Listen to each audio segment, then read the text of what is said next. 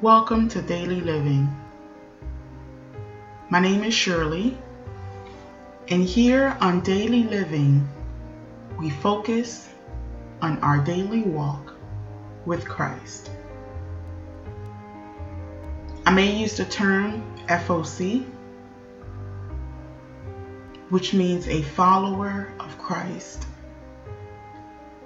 And just to go a little bit deeper, it means that I strive daily to live my life according to the Holy Spirit's teaching of the Scriptures and not by man's doctrine. So if you are a babe in Christ, or maybe you're a Christian, but you've lost your way and you want to find your way back into the Father's arms, or you just want to have a deeper, more personal walk with Christ, or you're not a Christian at all, but you feel empty on the inside, you're hurt,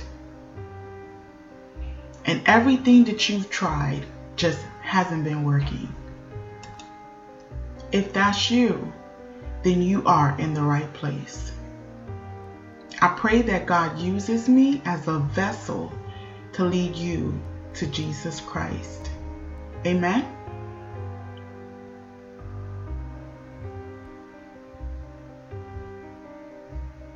When a newborn child comes into this world, comes out of the womb, what happens is that their body senses that there is no supply of oxygen and start to stimulating the lungs to start functioning. This manifests in the form of a cry as the baby literally asks for its first breath. Breathing is something that most of us don't even think about. It's second nature. But we all know that it is essential to life. Genesis chapters 2, verses 7 reads, "And the Lord God formed man out of the dust of the ground and breathed into his nostrils the breath of life, and man became a living soul." The very breath in our lungs is the breath of God. Hallelujah. I can't breathe. I can't breathe is the slogan associated with the Black Lives Matter movement in the United States. But when I think about that word, those words, I can't breathe, I thought of three different implications. One, in the natural, in the physical, the words "I can't breathe" are the last words of two African American men that we know of that was suffocated while in police custody. Their fundamental right to breathe, which can't be given by no man, was taken away from them. Number two, culturally, these same words, "I can't breathe," signify the oppression of the African American community for the past 400 years. And when we take the time to open our eyes and look at the other countries, we will notice that even black countries like Africa experience oppression of the black people.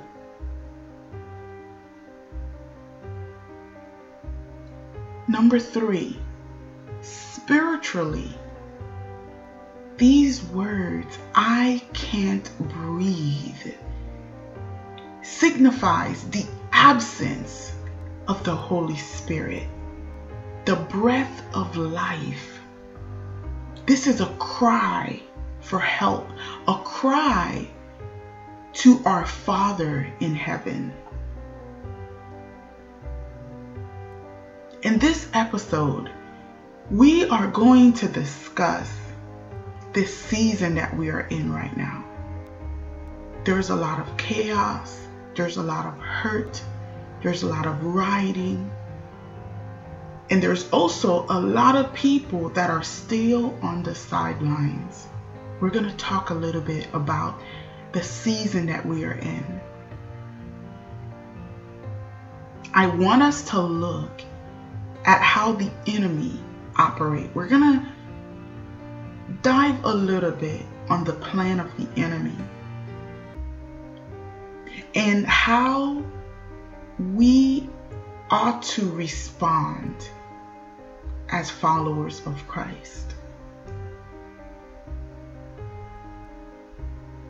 Many followers of Christ, or the church, I should say, struggle with how to stand during this current state of protest and rioting that has been spreading all around this nation. Let me just make myself clear before I move forward. I do not condone violence at all. I don't condone the looting. I don't agree with that. But I agree with peaceful protesting to make a stand against the injustice. In the past, the church have been staying quiet on touchy subjects like this one. I've had people approach me and advise me to not get too involved. Don't speak too much on this topic.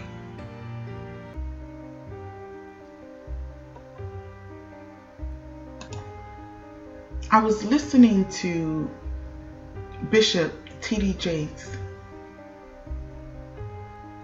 the other day, and he said something that really moved me. He spoke about the parable, the Good Samaritan. And this is a story where Jesus was given a parable about a man that was robbed and stripped and beaten and left on the side of the road. And then he said that a priest passed by and saw him and moved over to the other side of the street and kept walking. Then he said a Levi, which is, when we look at the Old Testament, the tribe of Levi were the ones that the priests were, they were the ones that were the priests that took care of the tabernacle of God. So we're talking about the Levi now walking by, sees the man, and also moves over on the other side of the street. Then it talks about the Good Samaritan. The Samaritan guy came in, saw the guy, and helped him, helped clean him up, took him to a hotel, paid for it, and just made sure that the guy was taken care of. And what he was saying in this is, a lot of times we focus on the Good Samaritan. We focus on the guy that helped, but we don't really focus on the priest and the Levi that saw him and walked past him. A lot of us do that. And it doesn't mean that we are bad people. It's just that we have to kind of come out of this way. We need to come out of this religious way of being and watching those that are in need, but looking away. And I thought it spoke volume to me, because what he said is that most Christians believe that unity must be achieved by silence. Powerful. And the other thing that he said is that our silence is abuse. Powerful. Beloved, we must learn how to discern the times that we live in right now. It is important. Ecclesiastes chapters 3 verses 7 reads, "A time to tear, a time to mend, a time to be silent, and a time to speak." The thing is that I'm not okay with what happened. I'm not okay with all the other stories that happened. I don't know what changed, and I think God has something to do with it, but we're no longer numb to these stories. Because what I realize is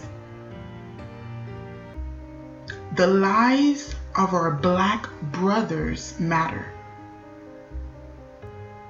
The lives of our Black sisters matter.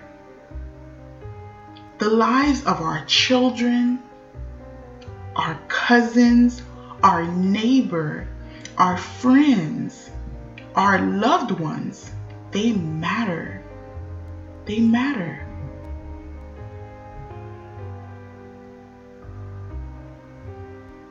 The other thing I thought that was powerful in the story of the Good Samaritan, for a long time, Black people stood up. We went out and we marched about the injustice that we have to subdue on a regular basis. And it always falls on deaf ears. Just like in the story of the Good Samaritan, the guy that was hurt, bruised, and left for dead was a Jew. His fellow people, a Levi, a priest, walked by past him. But who came to help him was a Samaritan. Now, when we look in the New Testament, we see, and when you really study the scriptures and read up about the Samaritans, we learn that the Jews and the Samaritans did not like each other. That's the reason why the lady at the water well, when she was talking to Jesus, she said, "Do you know who you're talking to? I'm a Samaritan woman." They didn't talk to each other.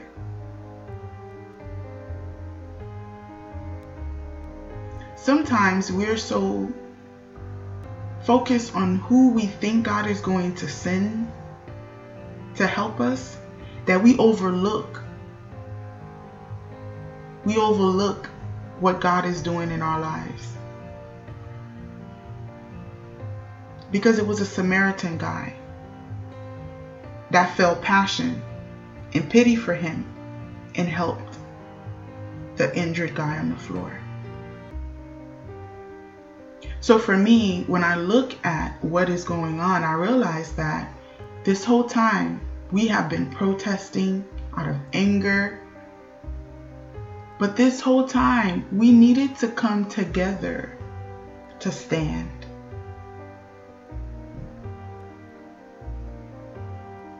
we needed to come together.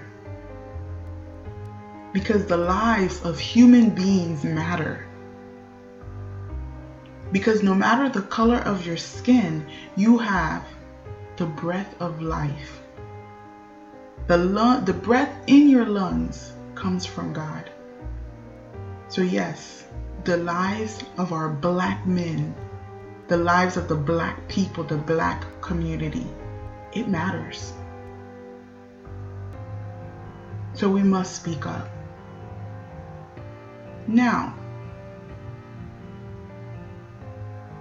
I wanted to look at some scriptures of the men of God, and I want to talk about 1 Kings chapters 22 verses 1 to 7. For 3 years there was no war between Aram and Israel. Then during the 3rd year, King Jehoshaphat of Judah went to visit King Ahab of Israel. During the visit, the king of Israel said to his officials, "Do you realize that the town of Ramoth Gilead belongs to us, and yet we've done nothing to recapture it from the king of Aram?" Then he turned to Jehoshaphat and asked, "Will you join me in battle to recover Ramoth Gilead?" Jehoshaphat replied to the king of Israel, "Why, of course, you and I are as one. My troops are your troops. My horses are your horses." Then Jehoshaphat added, "But first, let us find out what the Lord says." So the king of Israel summoned prophets, about 400 of them, and asked them, "Shall I go to war, or should I hold back?" They all replied, "Yes, go right ahead. The Lord will give the king victory." But Jehoshaphat asked, "Is there not also a prophet of the Lord here?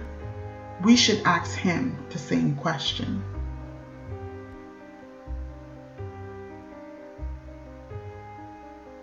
In this story, we see how kings have always consulted a man or a woman of God before making any political decision, move, before going into war. If we look at the story of Elijah, Elijah went to the kings. You look at the story of Samuel. Samuel consulted Saul. His entire time that he was ruling. So we see these men and women of God being placed in position to speak according to the Lord. There is an entire book dedicated to those people of God called the Book of Judges. A judge in the Old Testament was a gifted individual that God raised up to lead, to exercise all governmental powers during their time in office. Most were military leaders. There were a total of 12 appointed men and women of God that were raised to lead the people in time of oppression and hardships. One of the popular stories of a judge is the story of Samson, who was gifted with supernatural physical strength. The people of God spoke up when there were injustice. the people of God spoke up when there were oppression. In the book of Acts, chapters 4, verses 1 to 3 reads, "The religious leaders and the leaders of the house of God and some of the religious group who believe no one will be raised from the dead came to Peter and John while they were talking to the people. They were angry because Peter and John had been teaching the people and preaching that Jesus had been raised from the dead. So they took them and put them in prison until the next day because it was evening."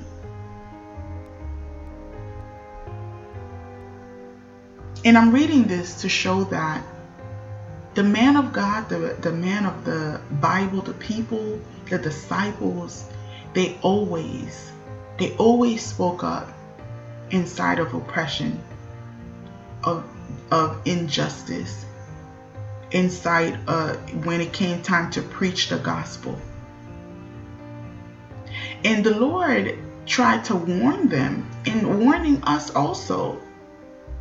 Because Matthew chapter 10 verses 19 says, "But when they arrest you, do not worry about what to say or how to say it at that time. You will be given what to say." I'm not saying to go out there and join the riots. I'm saying that let's not be silent. Let's not be silent.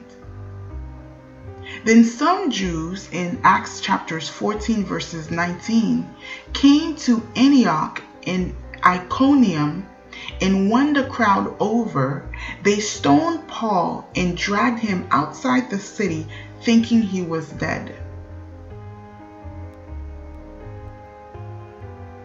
When I think about what is going on now and what I'm getting from a lot of people, stay indoors, stay safe. And I go back and I think about the book of Acts, and I see that in this verse, these people were being locked up. They were being jailed for what they believed, for speaking out. Paul got stoned. They dragged him out of the city because they thought he was dead, but he wasn't. I think about what they had to endure. Not that we need to endure the same thing, but sometimes I think we are on the sidelines. Sometimes I think that we are walking by an injured man and crossing the street.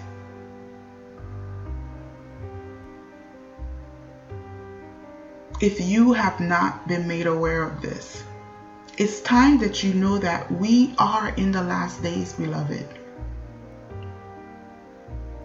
We are in the last days. 2 Timothy verses 3, verses 1 to 5 says, "But understand this, that in the last days there will come times of difficulty. For people will be lovers of self, lovers of money, proud, arrogant, abusive, disobedient to their parents, ungrateful, unholy, heartless, unappeasable, slanderous, without self-control, brutal, not loving good, treacherous, reckless, swollen with conceit, lovers of pleasure rather than lovers of God, having the appearance of godliness, but denying its power. Avoid such people." Does that look like something that you see that's happening now? Because I can see it. Lovers of money is a big thing right now. Lovers of self, proud. We see this happening right now. Daniel chapters 12 verses 4 reads, "But you, Daniel, shut up the words and seal the book Until the time of the end, many shall run to and fro, and knowledge shall increase. We have an influx of knowledge right now. So much knowledge, so much information that it actually causes confusion. Because everybody has a voice. Everybody has an opinion. You can find people that will back up and relate and co-sign even the most ridiculous things. Knowledge shall increase. Matthew chapters 24 verses 6 reads, "You will hear of wars and rumors of wars. See that you are not alarmed, for this must take place, but the end is not yet."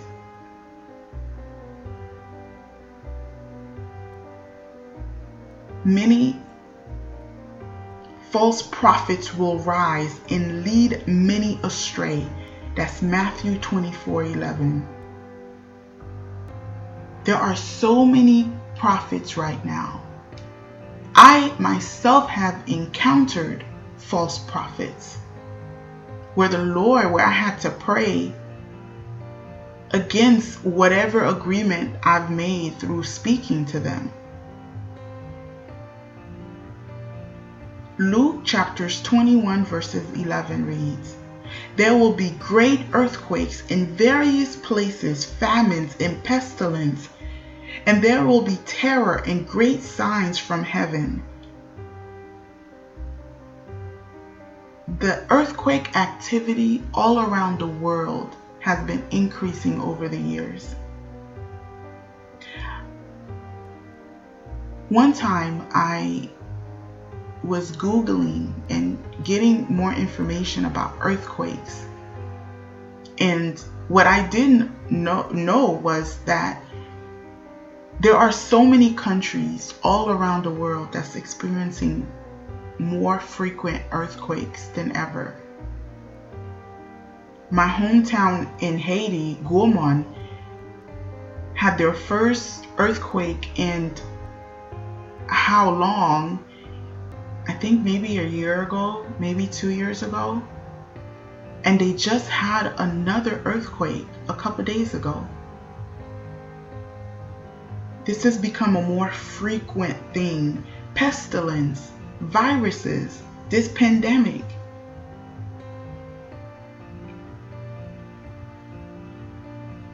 Matthew chapters 24 verses 12 reads, "And because lawlessness will be increased, the love of many will grow cold." Does that sound familiar to you?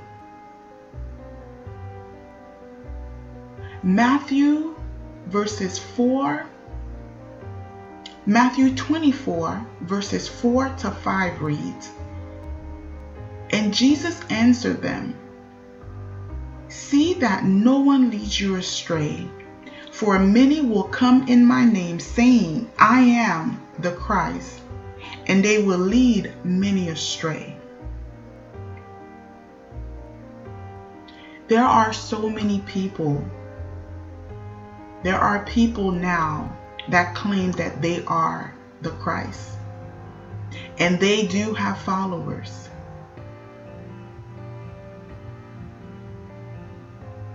And I've watched videos of several gentlemen that said that they are the resurrected Christ and they have come.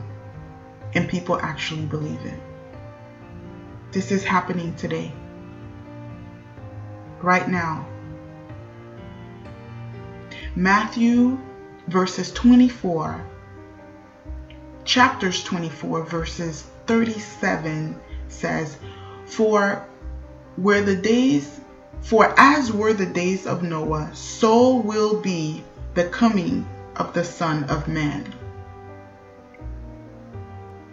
So the same way it was in the days of Noah, it will be the same when the Son of Man comes back. That tells you we need to study more about Noah, the story of Noah, huh? So we can have an understanding of what to look for. Because I tell you, we're not that far off. Matthew chapters 24, verses 33 reads, "So also, when we see all these things, we know that he is near, at the very gates." We know that he's near. Imagine this. In the movies, when someone runs and leaps to save someone from being ran over by a car, the one running can die to save the life of the other. And the thing is that the person that's about to be ran over, a lot of times are oblivious to the fact that they are even in danger. So ask yourself this question. What is so dangerous? What is so grievous that a holy God, a pure God, will leave his throne to come down and die for our sins so that he can save us? Have you thought about it that way? Because we don't see what's really coming.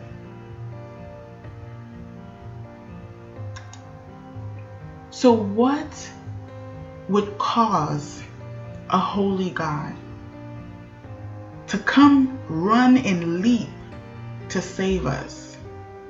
How bad is hell that he went to that extent, that extreme, so that we could be saved? 1 Peter chapters 2, verses 24 reads, "He himself bore our sins in his body on the cross, so that we might die to sins and live for righteousness. By his wounds we have been healed." Amen. Repent. Repent, my brothers and sisters. If your heart's not right with God, don't wait until it's too late. Repent, for the kingdom of God is at hand. Ask the Lord for forgiveness. Get your affairs in order, because Jesus is coming soon. The Bible says that we don't know the time, the hour, the day when Jesus comes. He's going to catch you in whatever it is that you're doing. Don't let the master come and find you doing things that you have no business doing. Get your heart right. Ask for repentance. Surrender your heart, surrender your life to him.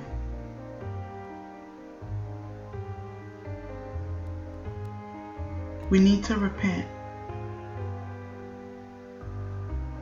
Ephesians chapter 6, verses 11 to 12 reads,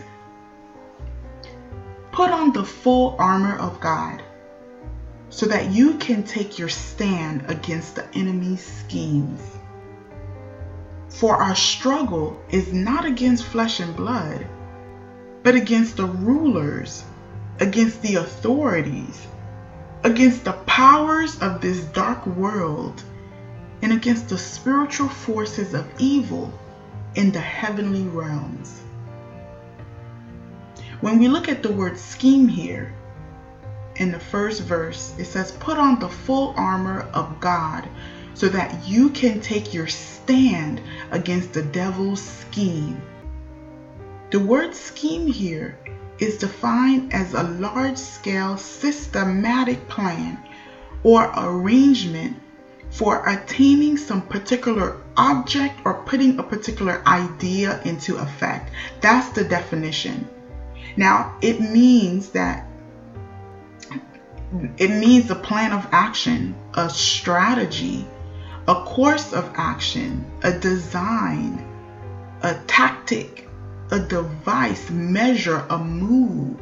See, the enemy has a strategy. He always does. So we have to remember that we are fighting an invisible kingdom, and the way that we fight is not by getting angry or trying to physically fight anybody. We fight by getting on our knees.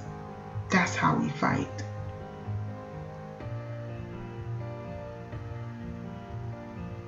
In the Michael Jordan documentary, they talked about the Jordan Rule.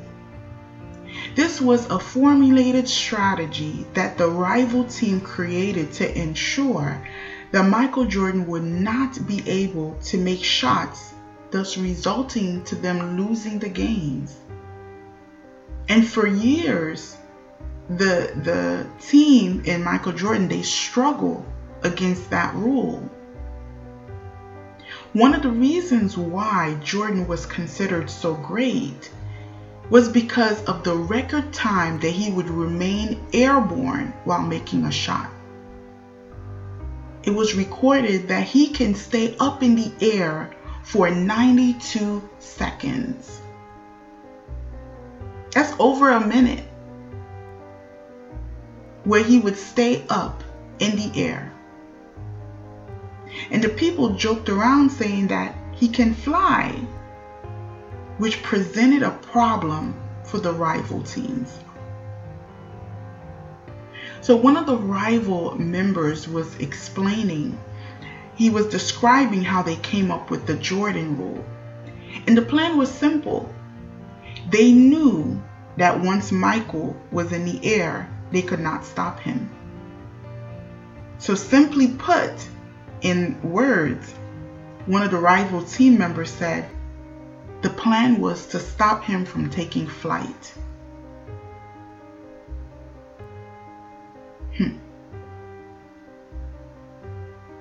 They wanted to stop him from taking flight. Beloved, the enemy works in the same way. The enemy wants you to stay grounded. He wants you to stay in your feelings. He wants you to be angry. He wants you to be in your emotions, because if he keeps you there, he will stop you from taking flight. And how do we take flight? We take flight by walking by the Spirit. See, the enemy knows that when you are walking by the Spirit, and you have overcome your fleshly desires, you've overcome your feelings, you don't let that stuff shake you or move you, he knows that he is powerless. He has no power over you. So how he try to control you is by keeping you in your emotions. So just like this Jordan Rule, the enemy has the FOC rule. He has rules. He has a strategy to keep you in your emotions, because he's betting on you getting upset and acting accordingly.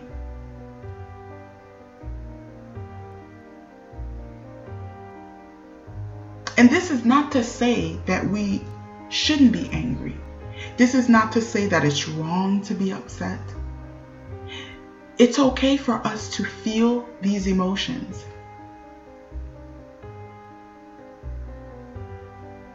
It's important to deal with these emotions in a healthy way.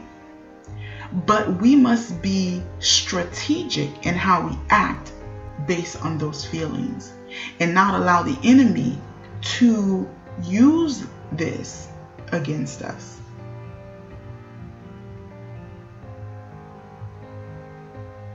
We watch a white man kneel on the neck of a black man, which to me is a representation of the oppression of the people for 400 years. We watch a human being take the life of another human being with no care or remorse. The God we serve is a God of justice. Exodus chapters 3 verses 7 reads, "The Lord says, I have indeed seen the misery of my people in Egypt. I have heard them cry out because of their slave drivers, and I am concerned about their suffering." When the people were in Egypt, they cried out to the Lord. And look at what God did. He delivered them from Egypt. This is a time for us to cry out to the Lord. If you're upset, if you're angry, if you want to speak up, the way that we do it, because we know that we're not wrestling against flesh and blood, we do it on our knees. We get together and we pray.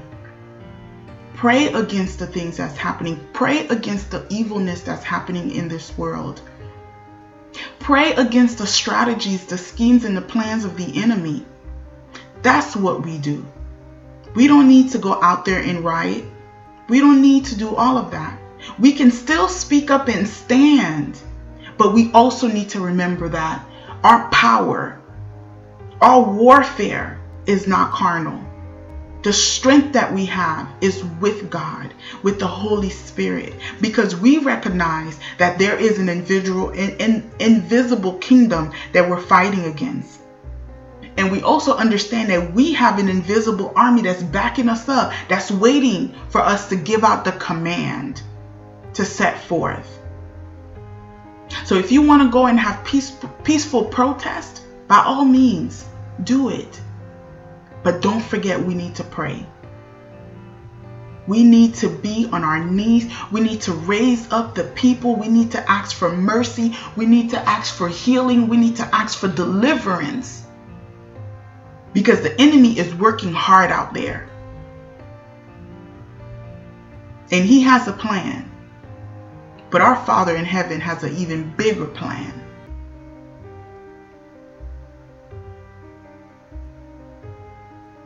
Matthew chapters 18 verses 20 reads, "For where 2 or 3 gather in my name, there am I with them." Whenever we come together in the name of our Lord and Savior, Jesus Christ, He will be there with us. He will be among us.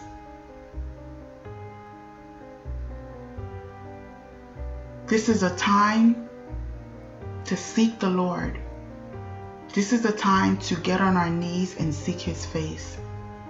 Seek His protection, seek His guidance, and pray for the nations. Pray for the world, that they would wake up. Pray that God work on their hearts so that when we go out and do the work that God has mandated for us to do, which is to preach the gospel to the entire world, that their hearts will be ready to receive those words, and they too can be healed, because Jesus already did everything for us. On the cross, He said, "It is finished." That means He did His part. We just have to receive Him and accept Him in our hearts. I pray for healing for those of you that are hurt, for those of you that are angry. I pray that the Lord touches your heart and He deals with the anger. He deals with the hurt that you're feeling, because I'm there too. And this whole thing makes me want to stand up and go out there. But I understand that whatever I do, it's going to be on my knees praying. I'm going to go out there, but I'm going to pray in that area. Because the enemy has a plan, like I said before. I watched this one video that showed that people are actually out there doing all type of crazy stuff.